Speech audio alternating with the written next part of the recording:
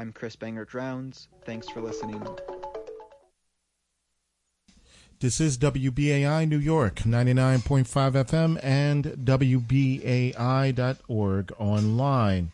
Stay tuned for Driving Forces coming up with Jeff Simmons. It is now 5 p.m. Stay tuned.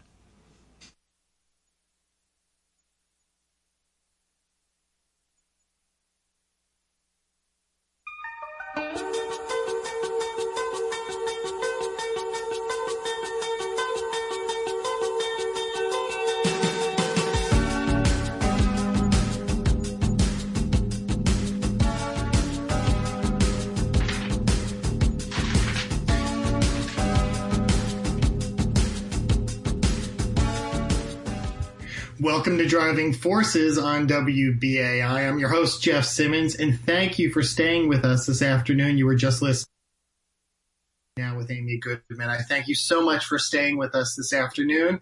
Thankfully, the weather is much better than it had been in previous days. A good portion of New Jersey, as well as big sections of New York City, are still dealing with the loss of power as a result of the storm earlier this week. In fact, our first guest, who'll be on in just a few minutes, New York City Council member Carlos Menchaca, also had been dealing with a power outage in Brooklyn. So a number of the people I've spoken with have been dealing with that, and I see that the city was also making dry ice available for a number of people who were dealing with this issue. Lots going on in the news today. It's been incredible. The discussion, and this I've been fascinated by, the discussion about how to reopen schools, how to have classes this fall in our city public school system is still a work in progress. There are still a lot of unknowns.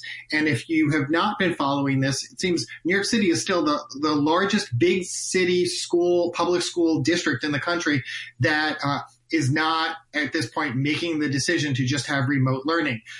There are a number of options that are on the table, and some of the nonprofits that I talk with are worried about these because of the inability of parents to be able to not know how much time their kids will be in school or out of school, and that will affect whether they can, how they're going to be able to do their jobs. Apparently this Friday, tomorrow, that's the deadline for parents to choose what is called 100% remote learning, that their kids will learn outside of the school setting. But after August 7th, if a child isn't registered in that 100% remote learning model, something called blended learning is the default. It's both options, part-time in school settings, part-time not in schools. One of the big unknowns, what will happen with students who are without a home right now or who may be losing their permanent home because what we're seeing because of the looming eviction crisis that's expected. A number of organizations I've talked with are now very worried about what the future will hold. If you've been listening to WBAI, you've heard the news reports each hour, so you have a good sense of what's going on with the pandemic and the economy. Just so briefly with the pandemic, the latest statistics. Now, this is as of August 6th, so as of today, the number of people in New York who have died after testing positive for the coronavirus. Here's the number. There were 3 deaths, yesterday. As of yesterday, it's being reported today. And there were 3 deaths yesterday and 4 deaths on the 3 preceding days. As far as the number of people who tested positive in the state, it's 418,000, almost 419,000. Probably with the numbers, it's getting close to 419,000. There were 703 new positive tests just yesterday. As far as the economy, every week I give you this update because the stats come out just before a few hours before the show. As I've reported, the unemployment numbers are still incredibly steep. However, there were fewer new unemployment claims for benefits last week than there had been in previous weeks. So nearly 1.2 million workers filed new claims for state unemployment benefits last week. That was the lowest weekly total since March, but it still signaled that there's continuing damage inflicted by this pandemic on the labor market. Other news, I mentioned evictions. Governor Andrew Cuomo today, he's extending the eviction ban through September 4th, according to an executive order that he signed last night. But that supports the option to stay the eviction proceeding. So now it's up to the state courts for them to announce whether they'll follow the guidance. By today, it may be breaking for all we know during the show, but it's up to the state courts to make those decisions. Now, also, the mayor today has pushed for additional action. He's saying there needs to be additional legislative action in Albany and rental assistance measures in the next federal coronavirus stimulus package. I'm just going to tell you one of the quotes. So many New Yorkers just can't pay the rent. If you don't get a paycheck, what are you going to do? How the hell are you going to pay the rent? That's according to the mayor. And I actually, before I get to my first guest, I spoke to someone yesterday for a nonprofit I work with who is trying to stave off eviction. And he's worked with a group called the Partnership for the Homeless, which contacted his landlord and was able to pay his rent this month. But he still worries, how long can this continue? Because he's lost one job. He lost overtime in another job. And he told me what he's worried about right now, he can pay his rent, but if he does, that means he can't put food on the table for his 2 kids. And he can't pay for other things. He doesn't know how he's going to be able to pay for health insurance, for instance. So people are having to make those very difficult decisions right now amid the pandemic, and with the eviction moratorium ending, if depending on what the state courts do, if this ends, more people are expected to be possibly out on the street. The other big question, schools. I mentioned that earlier. I'm going to ask the first guest in a few moments just about his view on schools reopening and what he thinks should happen this fall. So the city, again, is the last holdout of in-person schooling of the big district. So much in the news today, and later in the show, I'll tell you what our Attorney General did, which is a big decision, a big action that she took today. So stay with us for this hour, because midway through the show, I want to give you an update on something that Attorney General Tish James did, which is probably going to lead off many of the newspapers tomorrow. With that, let me get to the first guest, New York City Council member Carlos Menchaca. He represents District 38, and that includes Sunset Park, Red Hook, Greenwood Heights, portions of Borough Park, Dyker Heights, and Windsor Terrace. During his tenure as a city council member, he's authored over 80 pieces of legislation, and of them, close to a third have been approved. And some of the recent pieces he introduced include a proposal to promote workplace safety with apprenticeship training, legislation to punish predatory landlords, and also legislation to improve street safety for cyclists and pedestrians. Very important this time when you think about how we are going to be commuting in this new environment.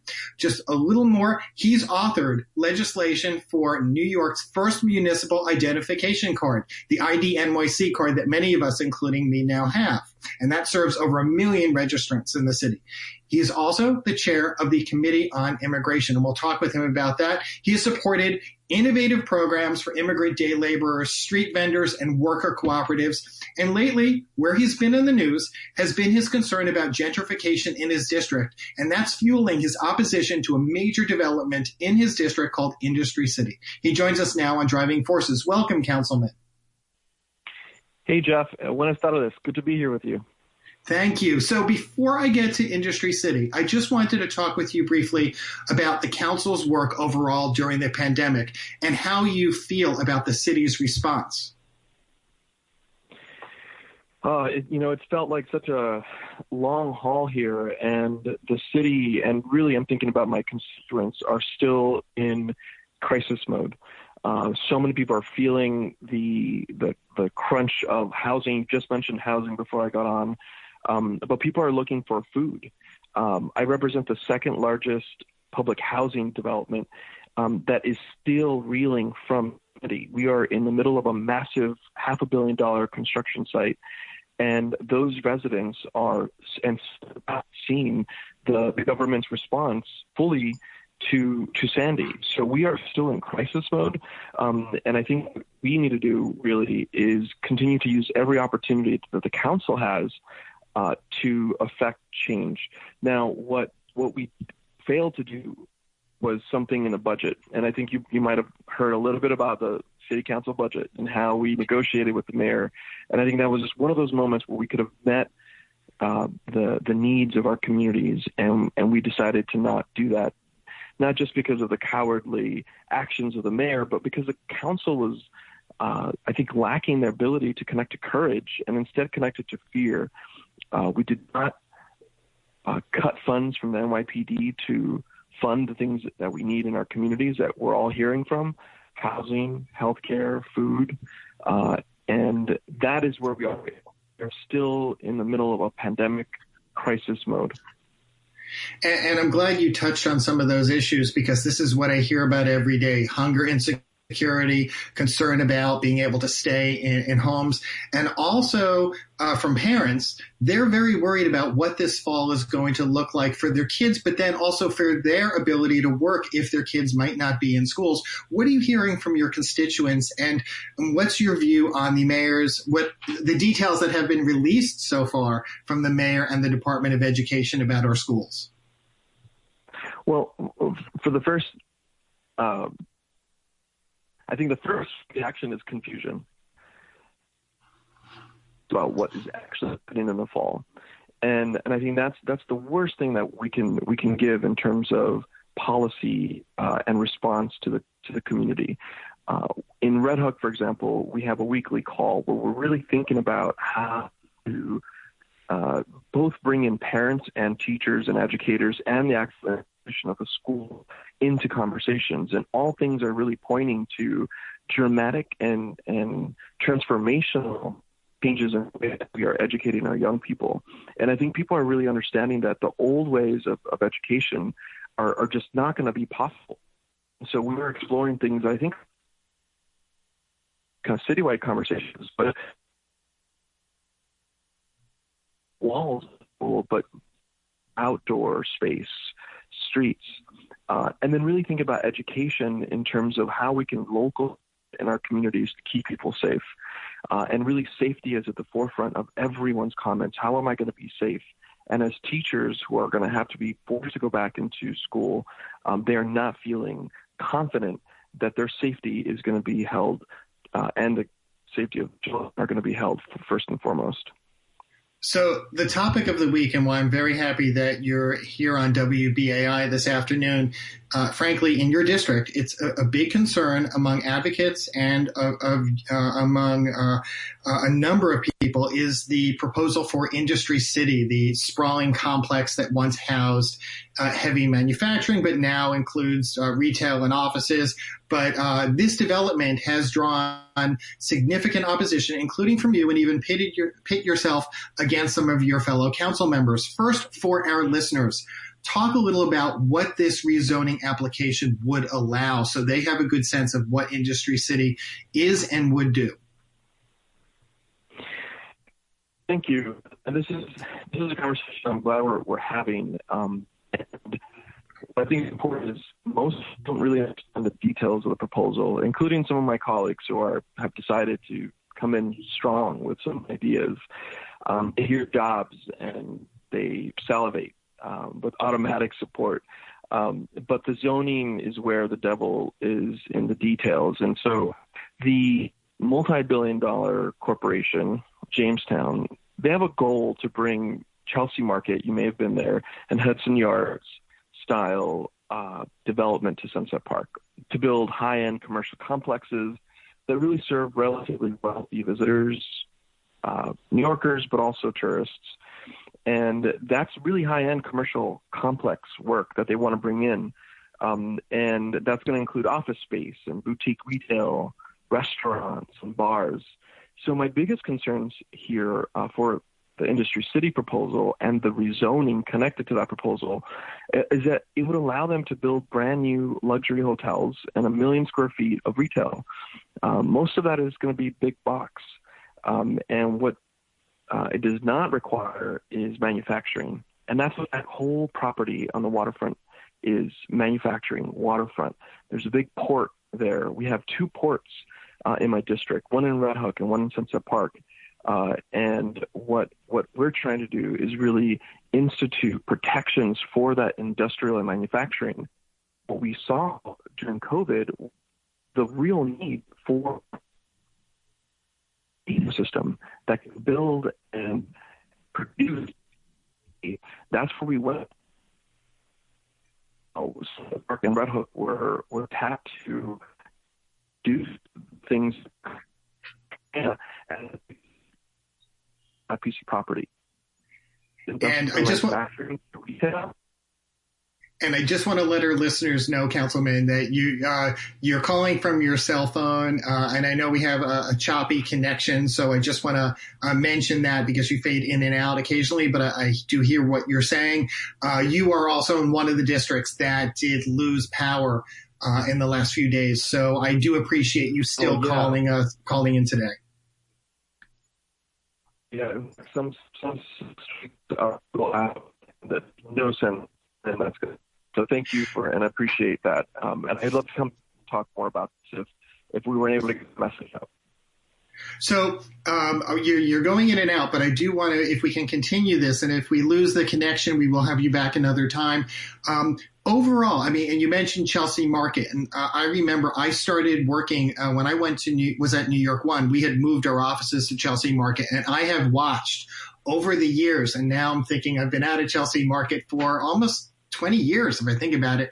I've watched that evolution and how that changed the neighborhood and how just even the space itself had changed. What impact do you think Industry City will have on the surrounding neighborhood? This is what people call gentrification.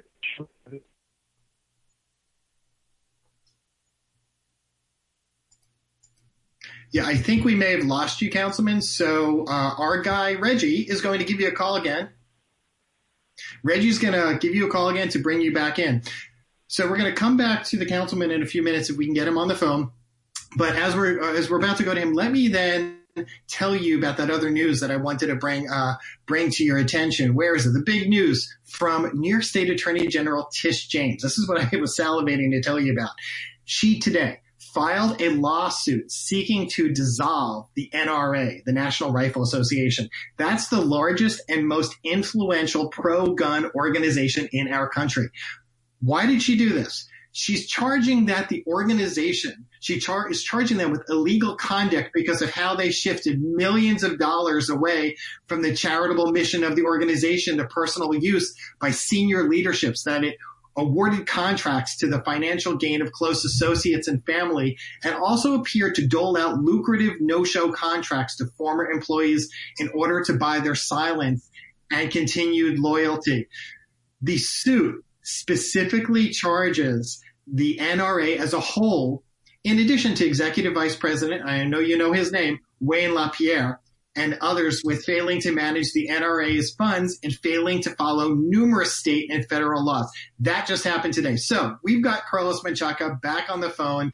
Thanks so much. Sorry about the connection. Let's just go back to industry. I'm sorry. That is perfectly okay. Back, yeah. These things happen. So you initially had said you'd support this proposal if a number of requests were met, but the requests for community benefits, they were characterized by some as unreasonable demands. What are the conditions you've been seeking and why? So Industry City, as I said, was is a proposal that's backed by multi-billion-dollar global investors. This is something that has really caused a lot of issue for communities that want to keep a multi-billion-dollar corporation accountable. And so the conditions that I set, while they feel unreasonable to a multi-billion-dollar corporation, were what communities have been asking for across the entire city and keeping a corporation accountable. And so it wasn't just changes to the application that have yet to happen. It's also investments and protections from the city, and also a community benefits agreement. And I think we've all seen the failures of community benefits agreement, but what I'm really asking for is a kind of civic challenge to build something from a community to keep a corporation like this, through a legally binding agreement, accountable, so that when I leave, the mayor leaves, everyone else leaves, the community can hold everyone accountable for the investments that they have been asking for a generation. And so if that seems unreasonable, I think that's part of the problem here. And I saw very, very early on that this was going to be something that was not going to materialize. And so I made the decision, especially now during COVID, it's almost, I think, impossible for us to move forward with anything that they have on the table, and to really start from scratch, look at the community who has been visioning what they want for this neighborhood and support the vision of the neighborhood. So earlier this week, and you touched on this in the beginning, two of your fellow council members who also are going to be leaving their current positions in the near future for them, they published a column in the New York Daily News in which they backed the project, saying it's a glimmer of hope in a moment of despair. Why do you think they took this action, and have you talked with them since then? I've texted them. I got a response from one of them, and we're trying to set some time to really go through. Already, initially, they have had misinformation, and so I want to make sure that they have the best information. But what you're referring to there is something called member deference. Member deference is what happens in land use, where you have members who make decisions on behalf of their communities on land use, and that all the members really follow the lead of the community, the council member. And so what they're breaking with right now is member deference. And what's happening here is the deference to the major developers that are really asking for support. And so what we're trying to do really is ensure that we base our community decisions on the work that the community has done. And so they're really not confronting me. They're confronting a generation of work that our community has done around Industry City and the whole working waterfront. And I think that's what I find troubling for a representative of a district that somehow confronts the community head on like this. I think is not only dangerous, it's anti-democratic, and we need to put a stop to it. But really invite people to learn more about what we're trying to do here so that they can support the community. So before I get to the next topic, where does this stand now? What are the next steps? Well, again, member deference has been the way through, and I really doubt that the Speaker of the City Council, Corey Johnson, is going to allow for this to happen. He already had a very bruising political moment with the budget. And this would be, I think, yet another politically wrong move. But what I do want to do is allow for us to learn, because this is not the end. The end of the Industry City proposal is not the end of the work. It's really, in a lot of ways, the beginning of ushering in a whole new way of bringing equity to development in communities like Sunset Park, where we have essential workers and immigrants working every day and need the support, and they're not getting it from the federal government. We're struggling to give it to them in the city, and that's what we need to bring core and center as we move forward for the next chapter of the City of New York. I mentioned in introducing you that you chair the Immigration Committee. This year we've seen, not even just this year, we've seen a number of efforts by the Trump administration to change. I'm being diplomatic and saying change the lives of immigrants in our country. And right now we're also seeing at the same time Black and brown communities, including immigrants, hardest hit by this pandemic. Considering this and your chairmanship, what are some of the measures you want to see the council take on in the next session to address some of these inequities? Well, we already have a couple bills that need to get passed, and that's the street vendor bill. So that's where I think we can put a lot of energy and time to expand the ability for street vendors to vend. This is one of the safest ways that we are seeing economy grow. Street vendors are on our streets. They're part of our history, and we can give relief to them by expanding their permits. That's job number one. Two, we need to push for the state to tax billionaires, to really fund essential worker programs and needs. And it's something that our colleagues in the state are really struggling with the governor, and I think the council needs to come in strong with the voice of the city to push for. And I think the last pieces are really about recovery for undocumented immigrants. These are the most vulnerable people in our communities. And when I think about what government is here to do, It's here to support the most vulnerable people in our communities. And they're not just vulnerable, they're also the engine of our economy. They're essential workers. There's so many families right now that are going hungry. Those are the places that we need to focus on. We have a lot of great ideas in the council. And I think that if we are going to have a robust economy, strong and safe communities, we have to make sure that we have immigrants at the table. And we were talking about education earlier. I think that the education question has to bring in immigrant communities as well, or else we'll fail with the execution of whatever is going to happen in the fall. So this is where my role as the immigration chair, I bring in those voices to ensure that whenever decisions are made, that we keep the immigrant community in the conversation, helping us make decisions. So there was a rather large op-ed in today's New York Times about an incomplete census hurting everyone. And this past weekend, you and State Senators Eleanor and Myrie took part in a march through Brooklyn to raise awareness about the census and racial justice.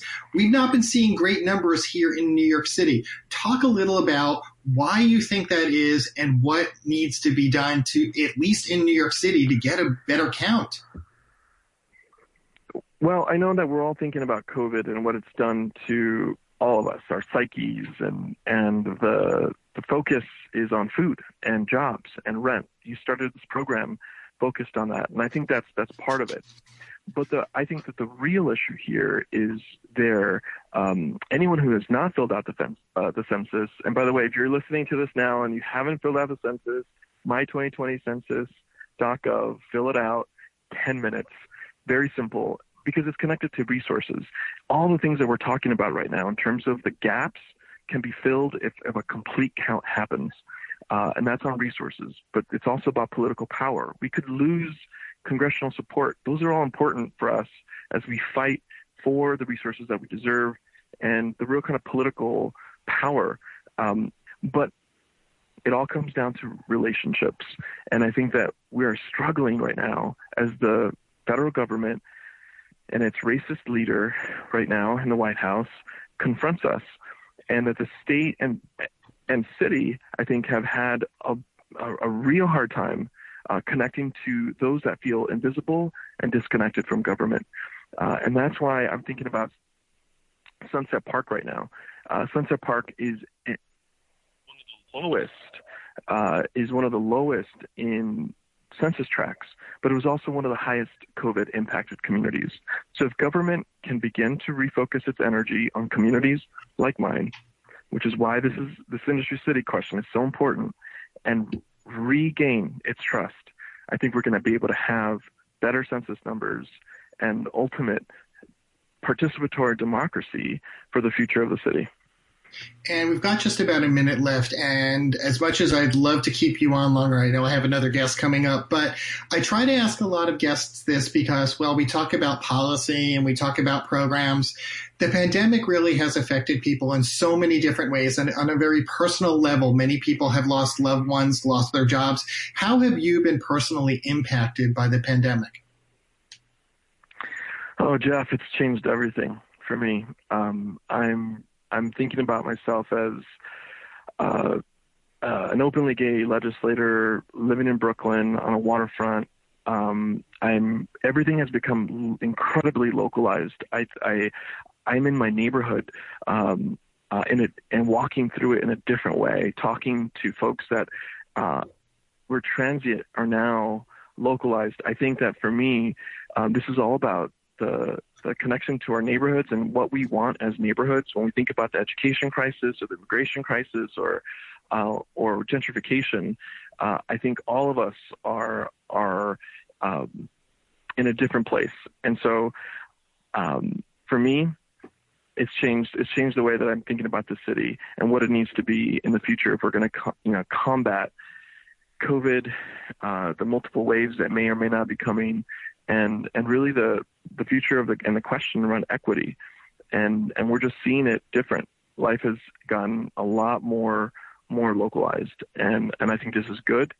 And I feel good. And I don't know if I can say this right now, but I'm really excited about 2021 and the council candidates that are watching us do the work in the city council. And that is where I'm feeling the most hope right now, because they're watching us in many ways fail.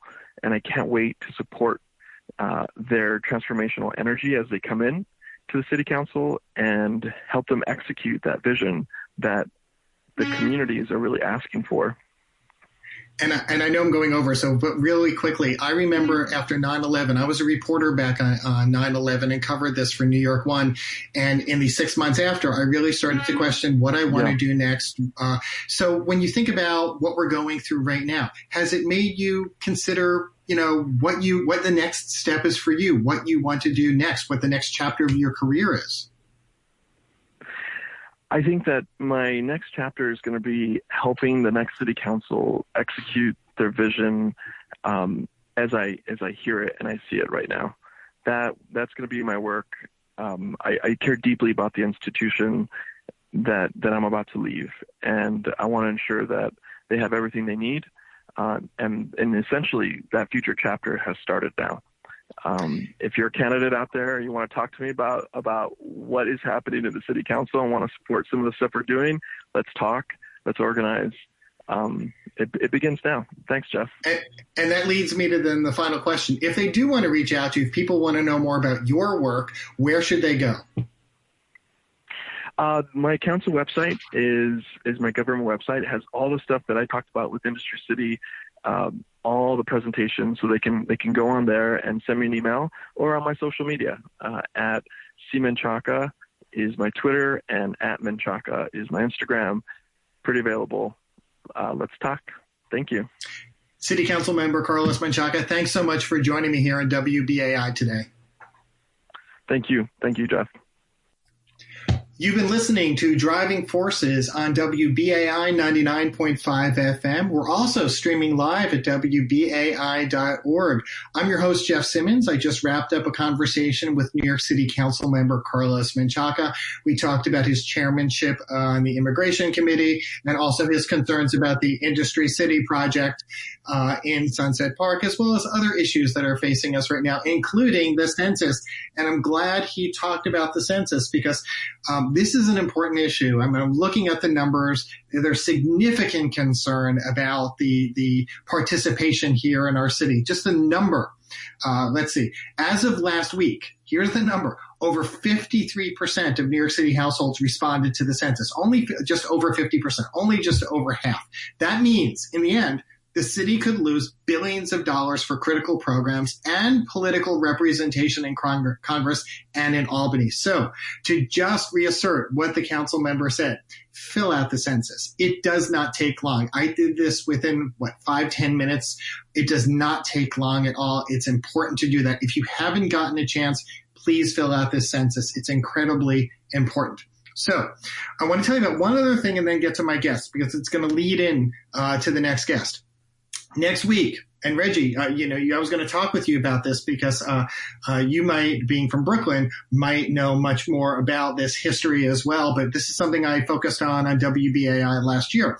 Next week, there's a documentary that I'd like to tell you about. It's appearing on HBO. It's next Wednesday at 9:00. It's called Yusuf Hawkins' Storm Over Brooklyn.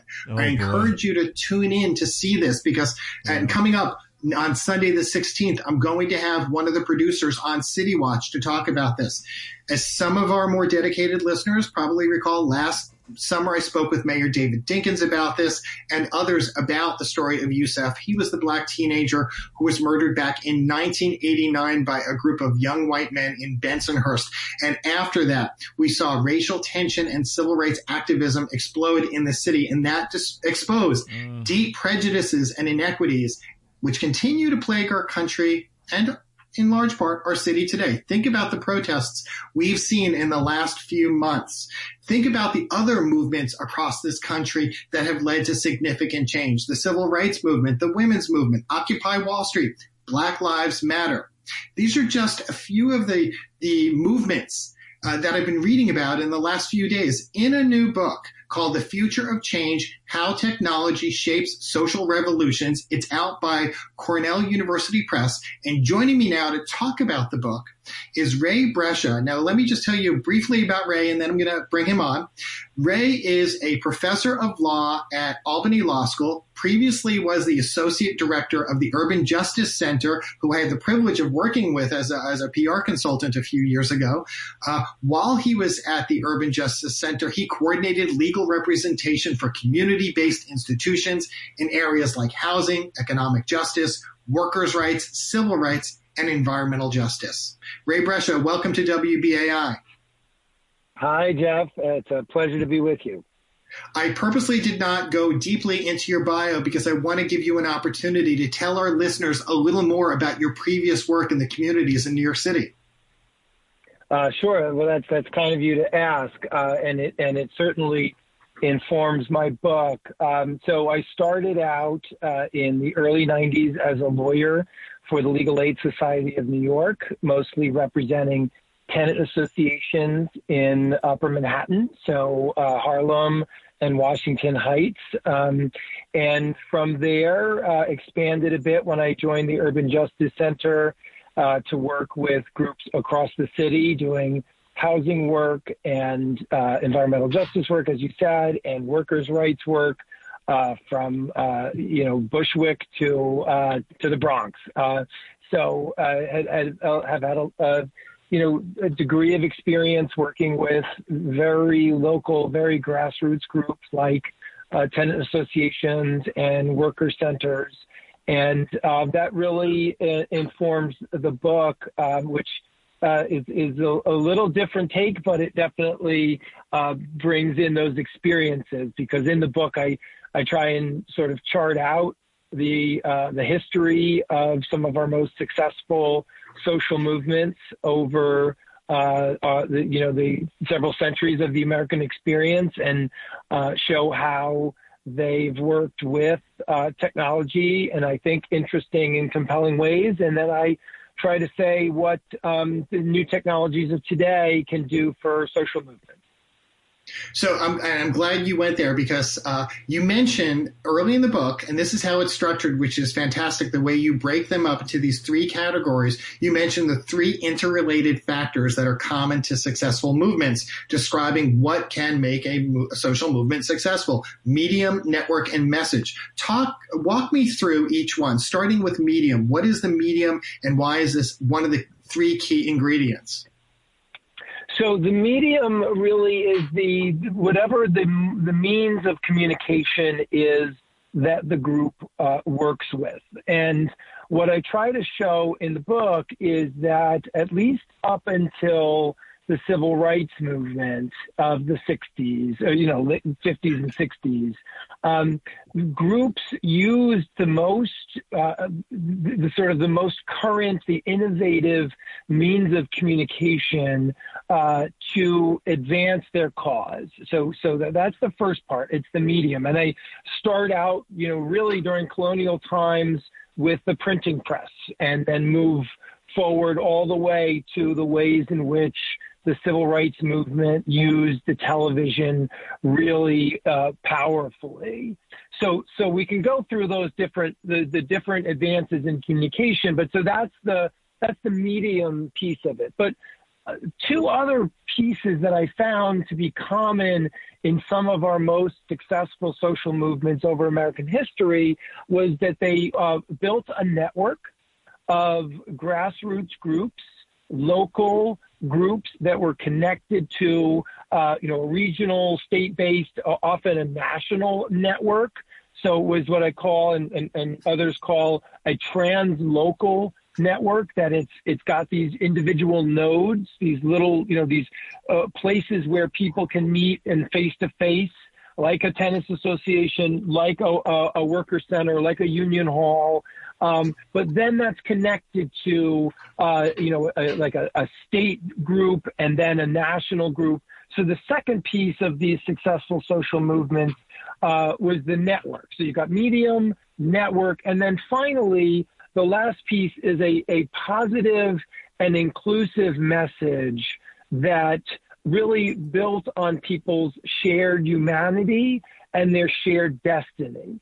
So those are three essential components to what these social movements that I trace that all seem to have emerged with a new means of communication. That when they did that, when they embraced that new means of communication and sort of bent it to their will, they used it to build a network, and then they utilized it to promote a broad-based and inclusive message. More often than not, they succeeded. And I can go into individual examples, but those are the components, the three components that I found in looking at, some of the most successful social movements in American history. And I'm glad you just said that, because my next question was about one of the examples that there's an incredibly detailed chapter that was just fascinating to me, where you talk about the Violence Against Women Act. Can you talk about how each of these factors played a role in that being successful? Sure. So I do thank you for mentioning that example. So what I try to do after these historical cases, these historical case studies, I then do case studies of four contemporary movements that I argue are using and have used these three components successfully in the current, technology infused, mobilizing and organizing moment that we're in. And the campaign to extend the Violence Against Women Act in the 2012-2013 period is what I focus on in one of the chapters as an example of a contemporary movement. Now, if your listeners don't know, the Violence Against Women Act was passed in 1994.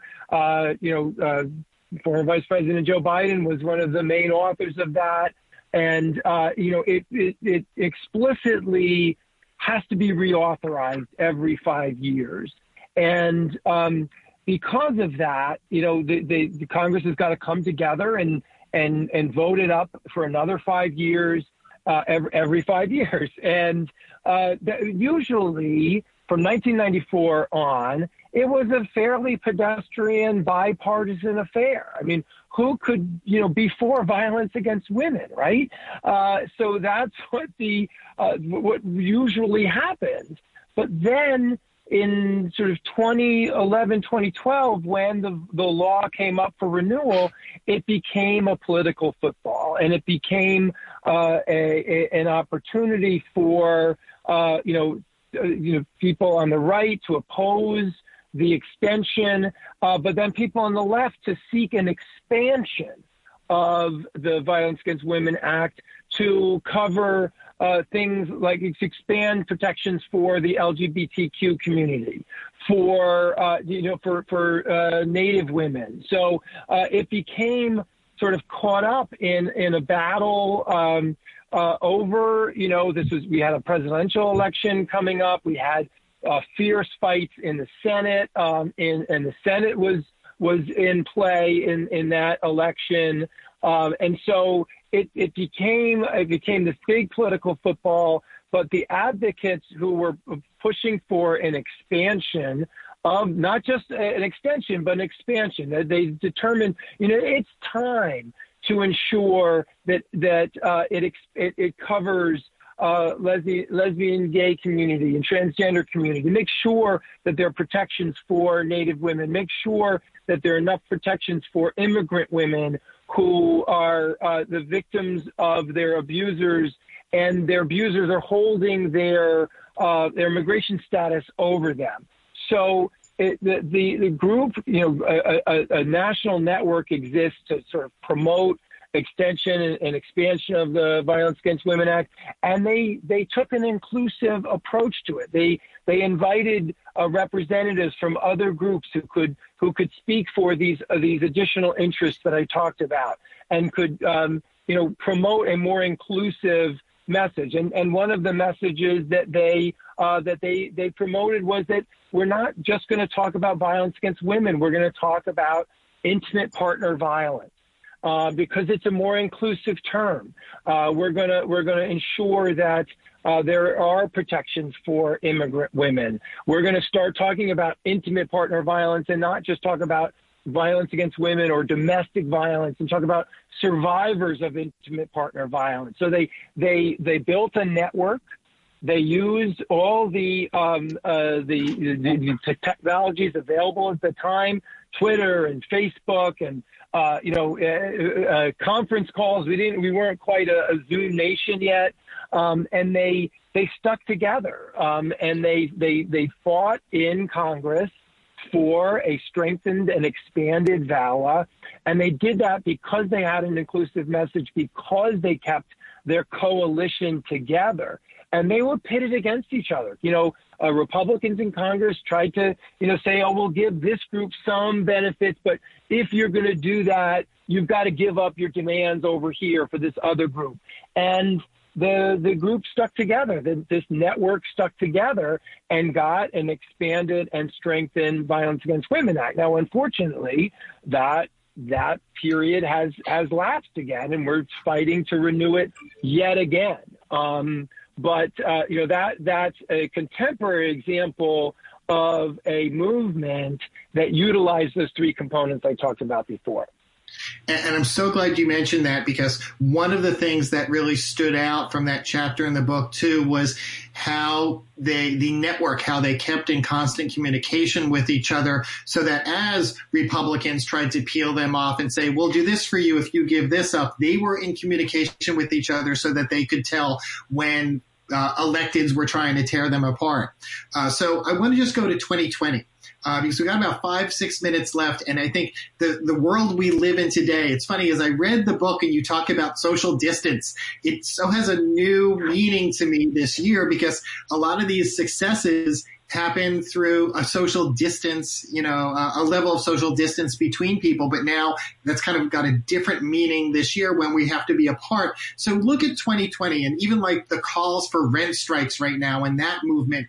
What are you seeing right now that, as far as the movements in 2020 that speaks to what will be successful? Yeah, so let me unpack that term social distance a little bit. The way that I use it in the book is the way sociologists talk about it, which is another way to think of it is the differences that people perceive between each other. Whether it's based on race or ethnicity or gender or whatever it is, that difference is a term sociologists use to describe social distance. That term has now been used in epidemiology, right? We're really talking about physical distance, right? But the way that it's been talked about is social distance. So the way I use the term in the book is to talk about that, the differences that we can perceive about each other. And what I try to argue is that by lowering those differences and seeing that we share a humanity, seeing that our destiny is entwined, is the way that networks are made stronger, networks are made bigger, messages are more inclusive, like with the message of the VAWA reauthorization. So today, I think that the Black Lives Matter movement is a terrific example of the ways that technology has really sort of supercharged the issue of police violence against the African American community. I don't think anyone believes that we're seeing an epidemic of police violence against the African American community simply because, or that this is new.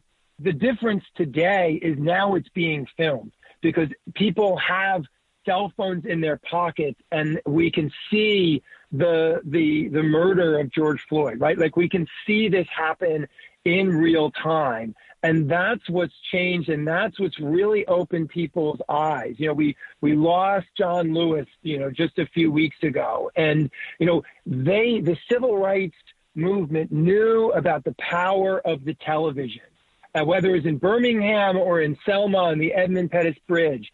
They knew about the power that those images had in Birmingham of police dogs attacking teenagers, on the Edmund Pettus Bridge, of being assaulted by state troopers. Those images were beamed into people's living rooms, and it really changed hearts and minds. And we're seeing the same thing happening. Back then, they had to rely on 3 networks, right, to get the message out. And if they didn't get on a network, the story wasn't going to be told. Now we've got the incredible power of social media that can get these messages out there and that can tie people together and to build that empathy, to build that solidarity, and to see that our futures are entwined and we share a common destiny.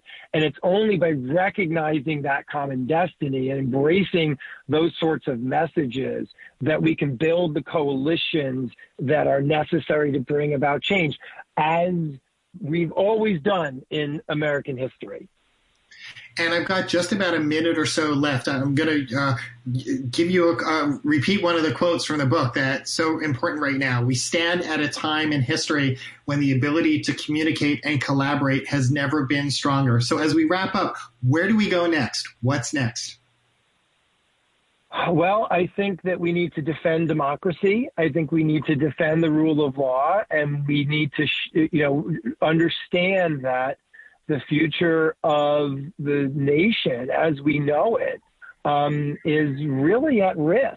And if we want a nation that upholds its highest ideals and continues to be what Ronald Reagan said was a shining city on a hill, we are not a shining city on a hill right now.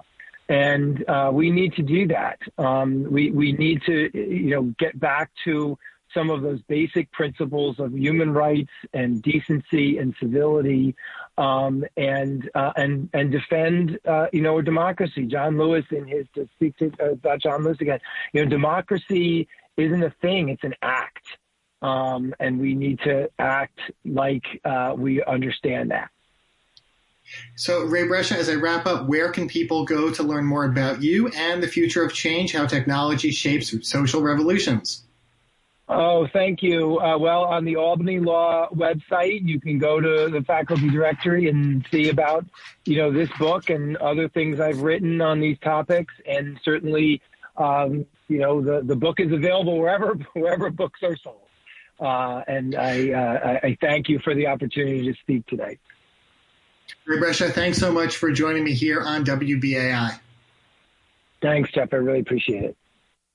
So you've been listening to Driving Forces on WBAI 99.5 FM and also streaming live at WBAI.org. So stay with us this evening. But before I wrap up the show, I just want to remind our listeners, as soon as I finish this, that's when I try to take a walk outside on one of the open streets, and I make sure that I'm sporting my WBAI face mask as much as possible to show my pride in WBAI and keep healthy and safe at the same time.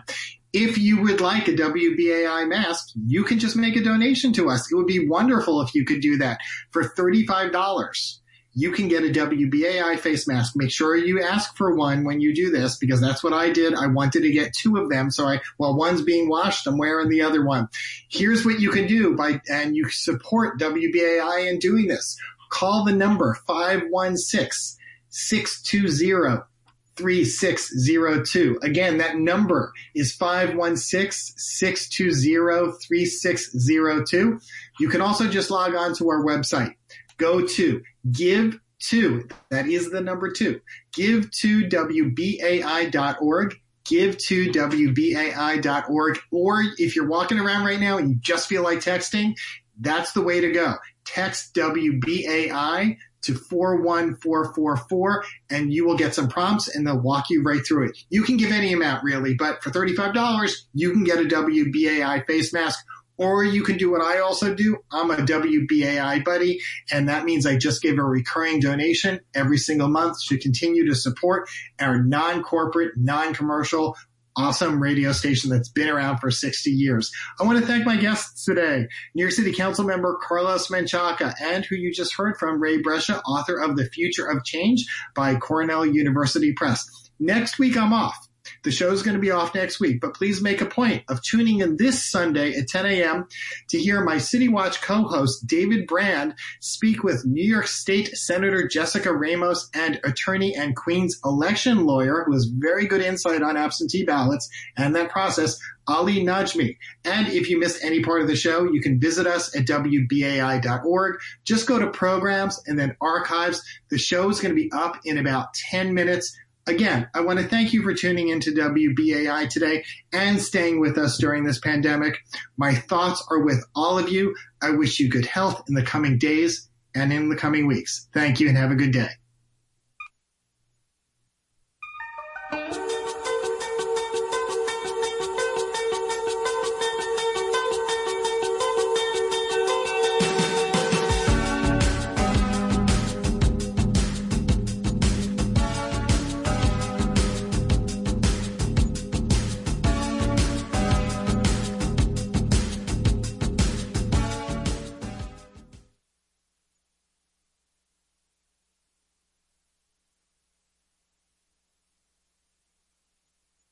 Hello, I'm Michael D.D. White, member of the local station board. The next meeting of the local station board will be Wednesday, August 12th at 7 p.m. Because of coronavirus precautions and restrictions, the meeting will be a remote access meeting, which will be accessible to the public. It will include an opportunity for public comment. Topics the LSB has been and might be discussing include promotional items WBAI can offer to contributors, and scheduling fundraising efforts integrated into the program grid. Again, that's Wednesday, August 12th at 7 p.m. The meeting, held through the Zoom remote meeting service, can be accessed by calling, in the U.S., 929-205-6099 and entering the meeting ID 917-757-6542. The telephone number to call is 929-205-609 and the meeting ID is 917-757-6542. A link to instructions, including for listening over the web and how to submit written comments, will be available through WBAI's main web page. Do you have to contribute to WBAI to access this meeting? No. But why not? Once every 10 years, America mounts a census and attempts to count every single person living in the country, citizens and non-citizens, immigrants, documented and undocumented alike. This is an extremely difficult goal, even under ideal circumstances, and even as the actions of the current U.S. government has created fear and uncertainty that all but ensures that many immigrants will stay in the shadows, too terrified to risk contact with any governmental official, census takers included. However, by law, namely Title 13 of the U.S. Code, the Census Bureau cannot release any information about you, your business, or your immigration status to law enforcement. So step out of the shadows, stand up and be counted. This is a public service of WBAI Community Outreach.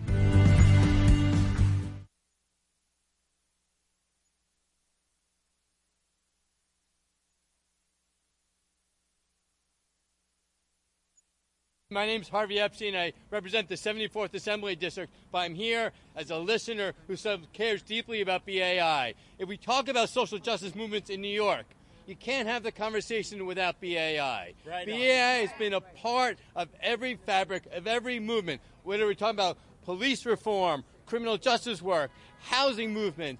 Everyone relies on BAI as a source of information, a source of opportunity, a source to move the movement forward. Please call 516-620-3602 or go to give2wbai.org. Go to the website give2wbai.org and subscribe. Become a listener sponsor. Become a buddy, a WBAI buddy, a sustaining member for $10 or $20 a month or more. Or if you are a donor who has given us $100, think about giving us $200. Think about giving WBAI $500, whatever you can afford, in the name of your favorite program here over listener-sponsored, locally grown, locally controlled WBAI New York. And thank you so much. This is WBAI New York, and the previous program was Driving Forces with Jeff Simmons, and that is heard Thursdays at 5 p.m. Stay tuned for the WBAI Evening News coming up at 6 p.m., followed by Justice Matters with Bob Ganji at 6:30 p.m. And if you appreciate any of those programs and what they bring to the table, please consider becoming a financial supporter to this radio station by calling 516-620-3602. 516-620-3602.